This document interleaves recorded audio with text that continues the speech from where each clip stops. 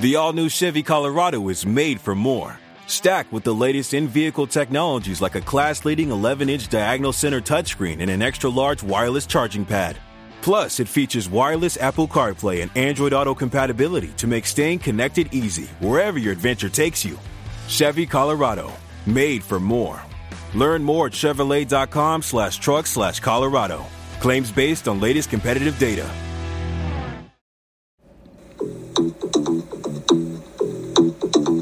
This is the On the Banks podcast, presented by SB Nation.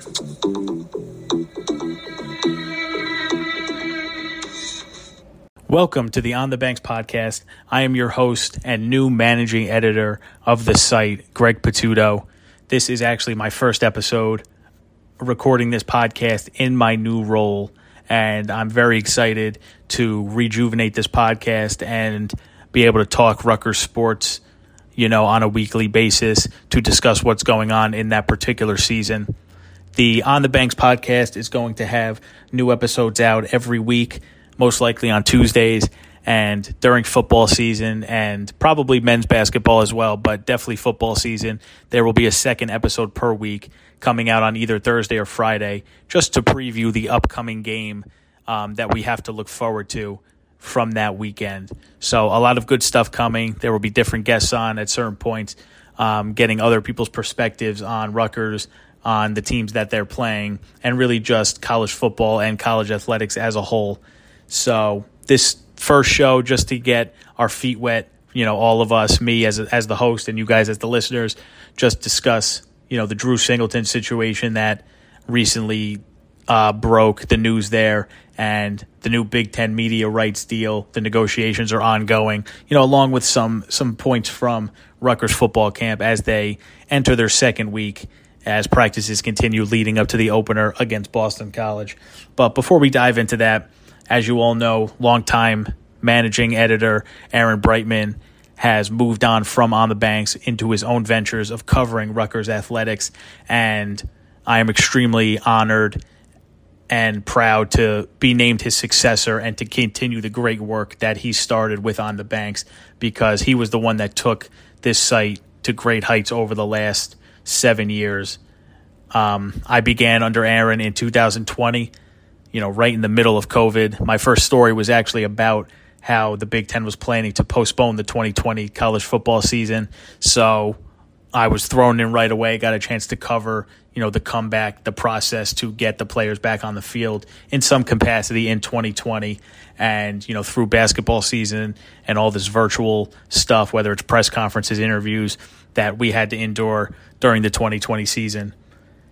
On the Banks was able to remain successful, because of the readers and because of the great work that Aaron did. So I know he's going to be successful in, his new venture, and I'm going to continue to be a fan of his as well. So to jump right into it, like I said, today we'll just be getting our feet wet, talking some Rutgers football and some Big Ten as a whole as their media rights deals continue. But first I want to touch on the Drew Singleton situation. Singleton applied for reinstatement to return to the Rutgers football team for the 2022 season. It was originally declined by the NCAA, and then he went on into the appeals process. Greg Schiano announced on Monday that the NCAA rejected the appeal once again, and he is still not eligible for the upcoming season. Drew Singleton declared for the draft following Rutgers' loss to Maryland last season, which was supposed to be the season finale. As you all know, Texas A&M dropped out of the Gator Bowl. Rutgers stepped in on 8 days' notice, and despite his urge to go to the NFL to play at the next level, Singleton decided to play in this bowl game, rejoin his teammates, and, play one more game with Rutgers, assuming he was going to move on to the next level. This is a great thing for a player to do, to join, his team, despite their record. But Rutgers was a 5-win team going up against ranked Wake Forest at the time, and he just wanted to be on the field for that game, with a week's notice. He gets injured during the game. This obviously hindered his progress preparing for the draft, and Singleton ended up going undrafted. Now, this is a situation that's gained national attention because of the options that the NCAA has here. Now, it does not look good for Singleton. Schiano did say that Rutgers is going to try one more thing. They have one more avenue they want to take before completely shutting the doors on this process. But again, it's not looking good for Rutgers or for Singleton. When looking at the decision by the NCAA, I don't think this comes down to, declaring for the draft, when he declared, a player going undrafted tried to return to school. None of that. The simple fact that the NCAA has to look at is that Rutgers had 8 days to prepare for this game, and Singleton decided to come back and play. That's not something that happens. Teams don't have 8 days to prepare for a bowl game. They know way ahead of time when they're going to play, the date, if they're in a bowl game. Rutgers found out very short notice and decided to play the game, which was a great opportunity for, the team, Greg Schiano, the players, everybody involved, the school as a whole. So it was a very admirable thing that Singleton did and is now being punished a bit in its own way by the NCAA for not allowing him to come back. Now, football is obviously different than basketball. We all know the process in basketball. You're able to test the waters a bit out of college. If you decide to hire an agent, you have to remain in the draft. If you don't, you can return to school, all that good stuff.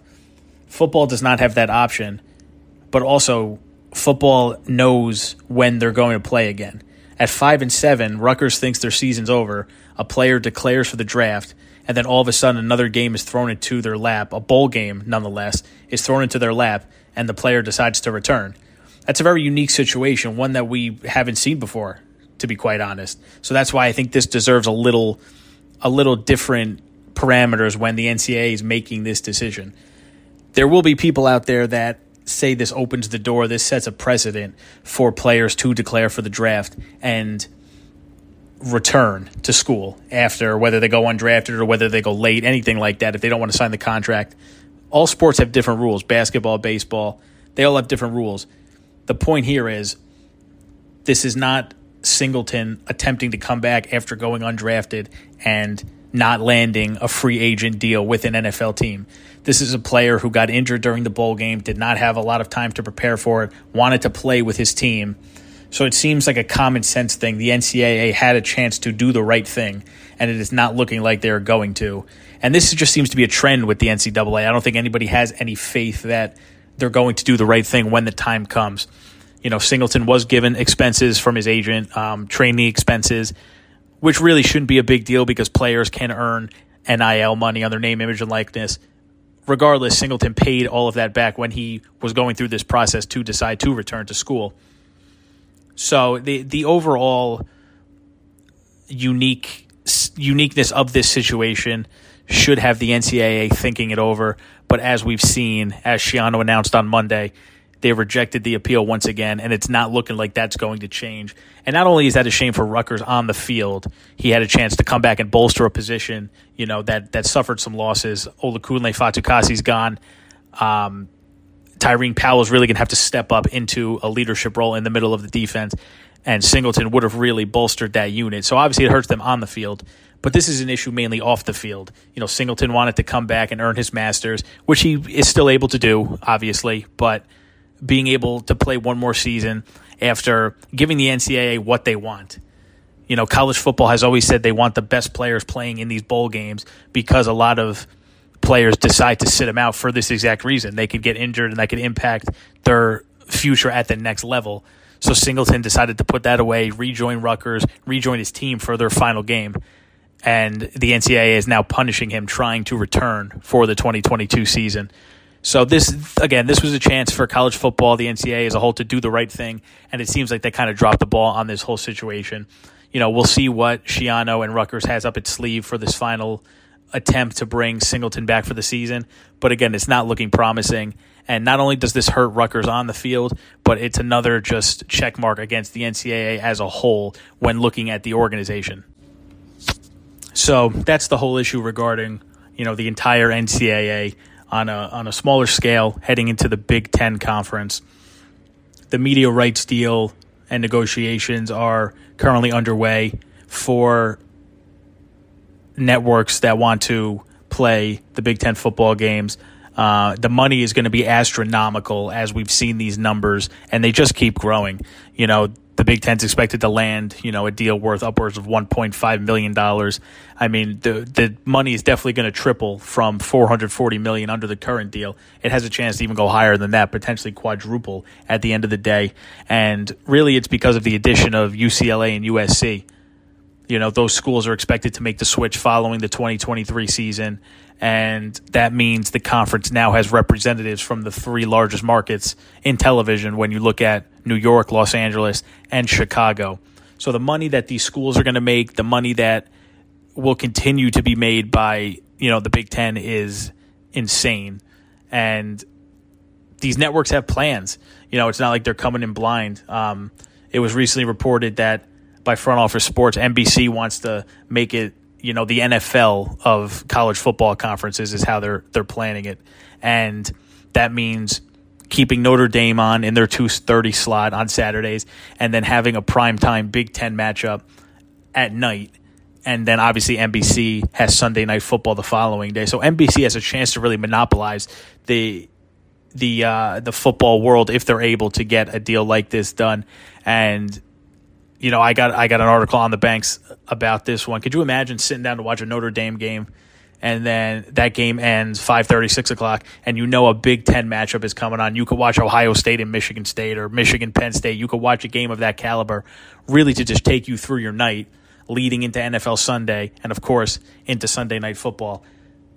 And all of this does good for the schools because of the money that is going to be made and the money that they're going to get from these deals. Recruiting now is nationwide with the addition of USC and UCLA, and the Big Ten's not going to stop there. When Kevin Warren spoke at Big Ten Media Days, he did mention that he's not going to expand just to expand. They're not going to add teams that don't make sense, but that they are willing to expand. So right now, with the two additions, there's going to be 16 teams, and I wouldn't be surprised to see it get up around 20 when it's all said and done, as college football kind of works toward that, Power Four conferences, the Big Four conferences, and then obviously Notre Dame, who doesn't need to join a conference yet. And that's another interesting thing. If college football kind of push Notre Dame to join a conference, that's the tradition of them being independent. And really, it's going to be one of the only traditions left when you look at one of the conferences potentially going away, like the Pac-12. A lot of rivalry matchups won't be played year to year that we've grown accustomed to. But Notre Dame still not being in a conference will be a constant until college football says you need a conference championship to make the playoff. Right now, we know if if Notre Dame goes undefeated, Notre Dame is going to be in the playoff. If they say you need a conference championship, an undefeated Notre Dame won't cut it because they're not in a conference. So it'll be interesting to see there. But as we know, Rutgers got in at the right time, joining the Big Ten in 2014 before all of this happened. They have time to get acclimated.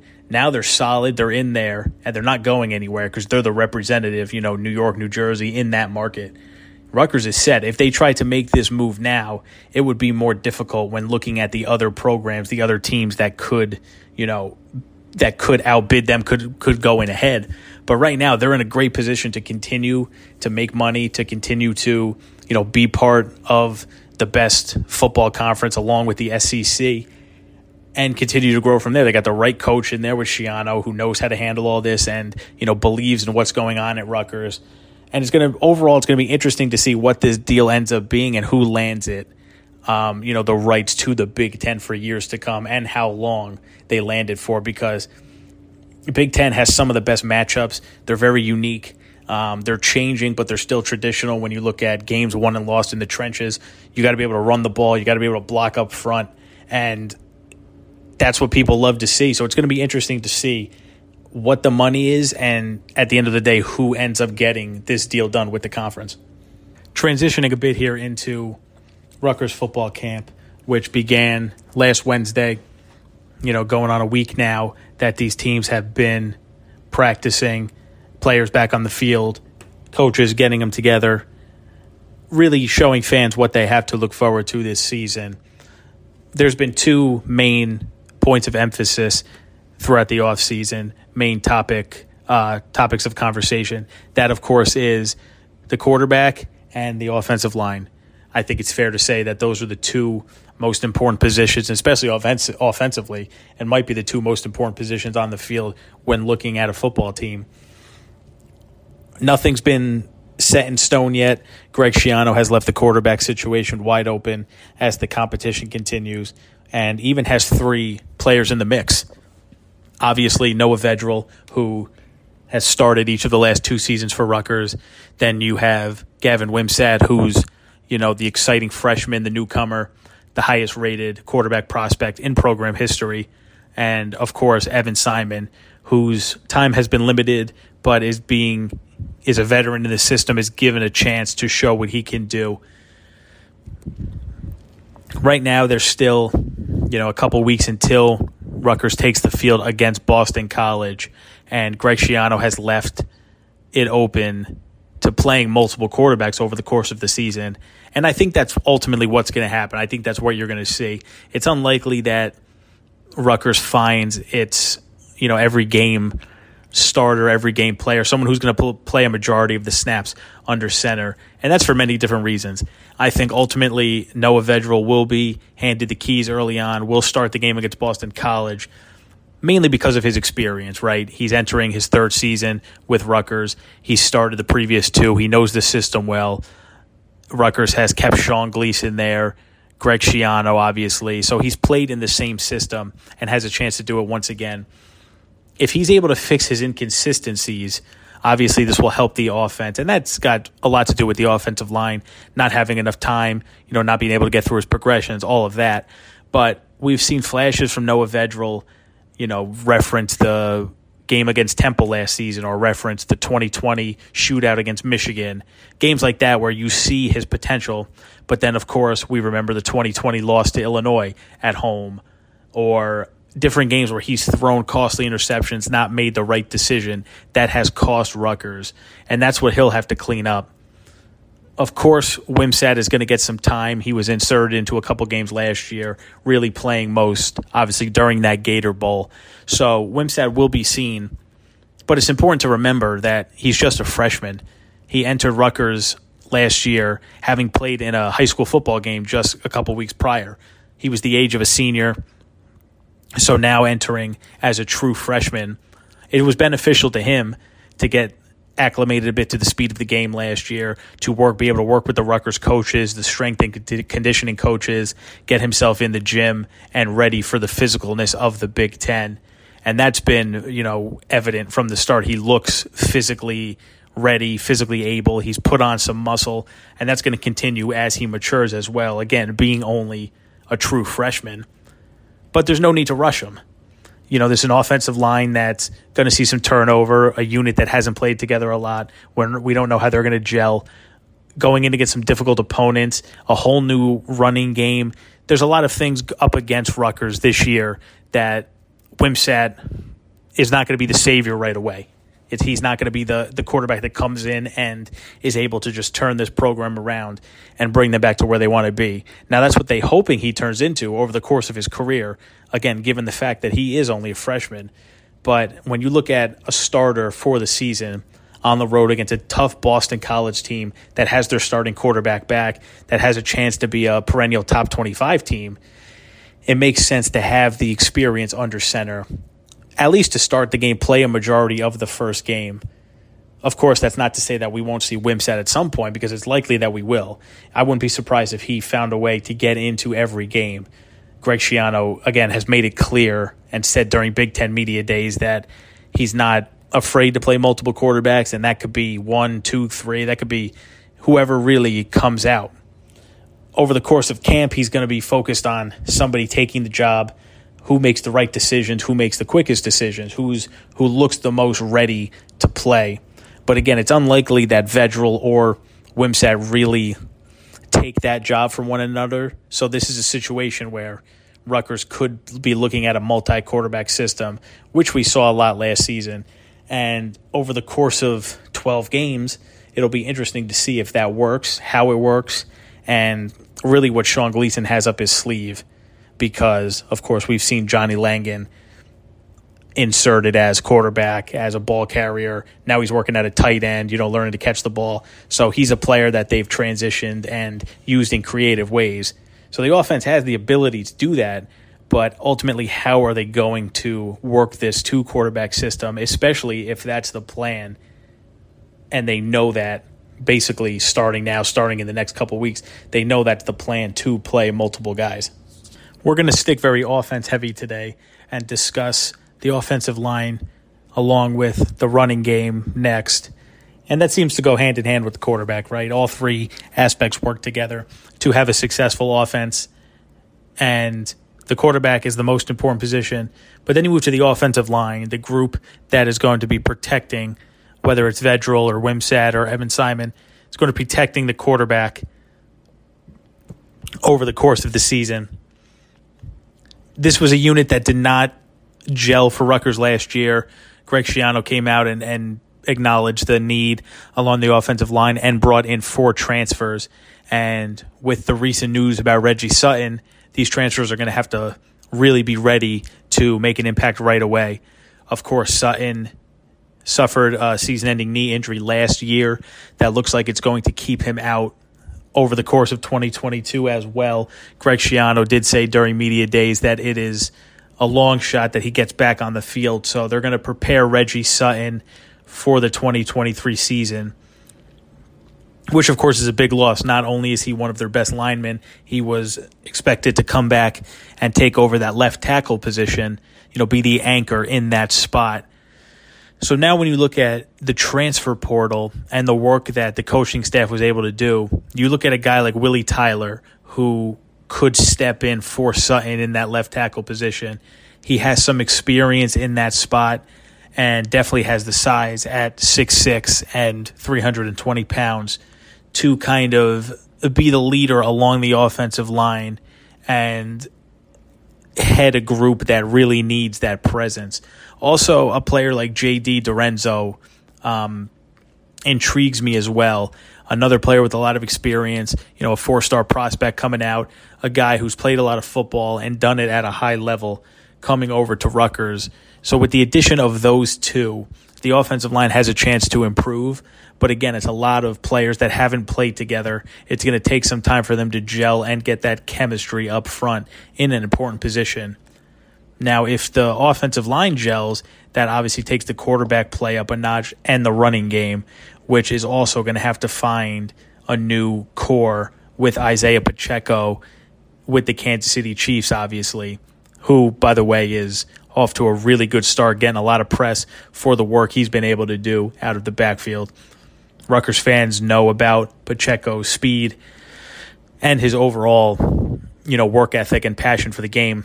He's showing that to the Chiefs now, getting some reps with the first team and being given a chance to, start as the kick returner in the preseason. So we could see a lot of Isaiah Pacheco working with Pat Mahomes and, Travis Kelce within that offense this year, which is exciting for Rutgers fans and Chiefs fans once they realize what they have.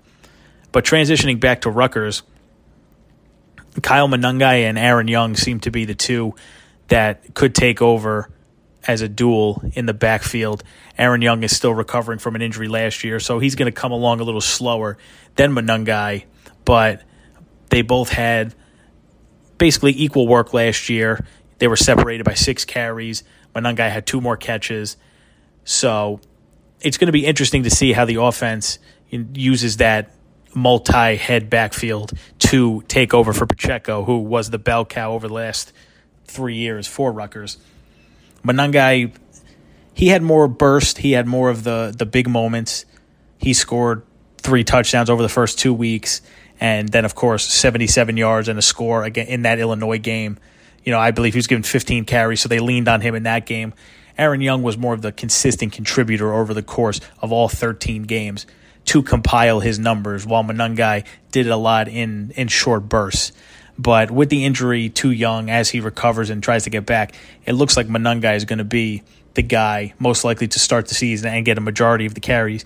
But it is clear that this team does not have a workhorse right now.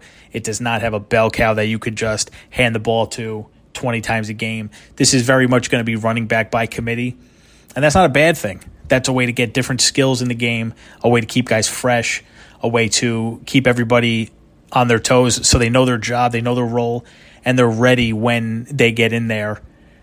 So it's an exciting thing for the offense, but it's also a difficult one when you look at replacing a player like Pacheco and obviously Bo Melton on the outside. The team has done a great job, again, bringing in receivers. Taj Harris and Sean Ryan, guys like that in the transfer portal are going to be effective, while Aaron Crookshank should be back and Josh Youngblood will be used more as well.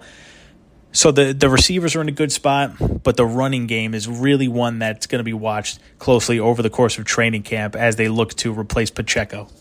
That's all we got for today. Again, just a quick show to introduce the new setup, the new format, and get some conversations going as Rutgers enters training camp.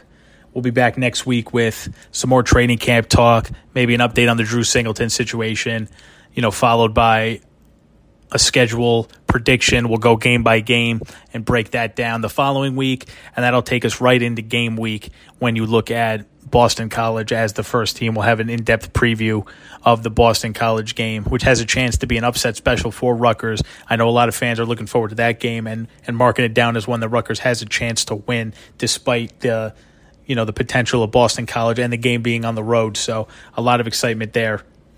So until next week, I am your host, Greg Patudo. Everybody enjoy their week, and we will be back next week with another edition of On the Banks podcast, going over some more topics of conversation from Rutgers football camp. Be sure to follow us on Twitter at OTB_SB Nation and subscribe to the On the Banks podcast on Apple Podcasts and Spotify. Just search On the Banks.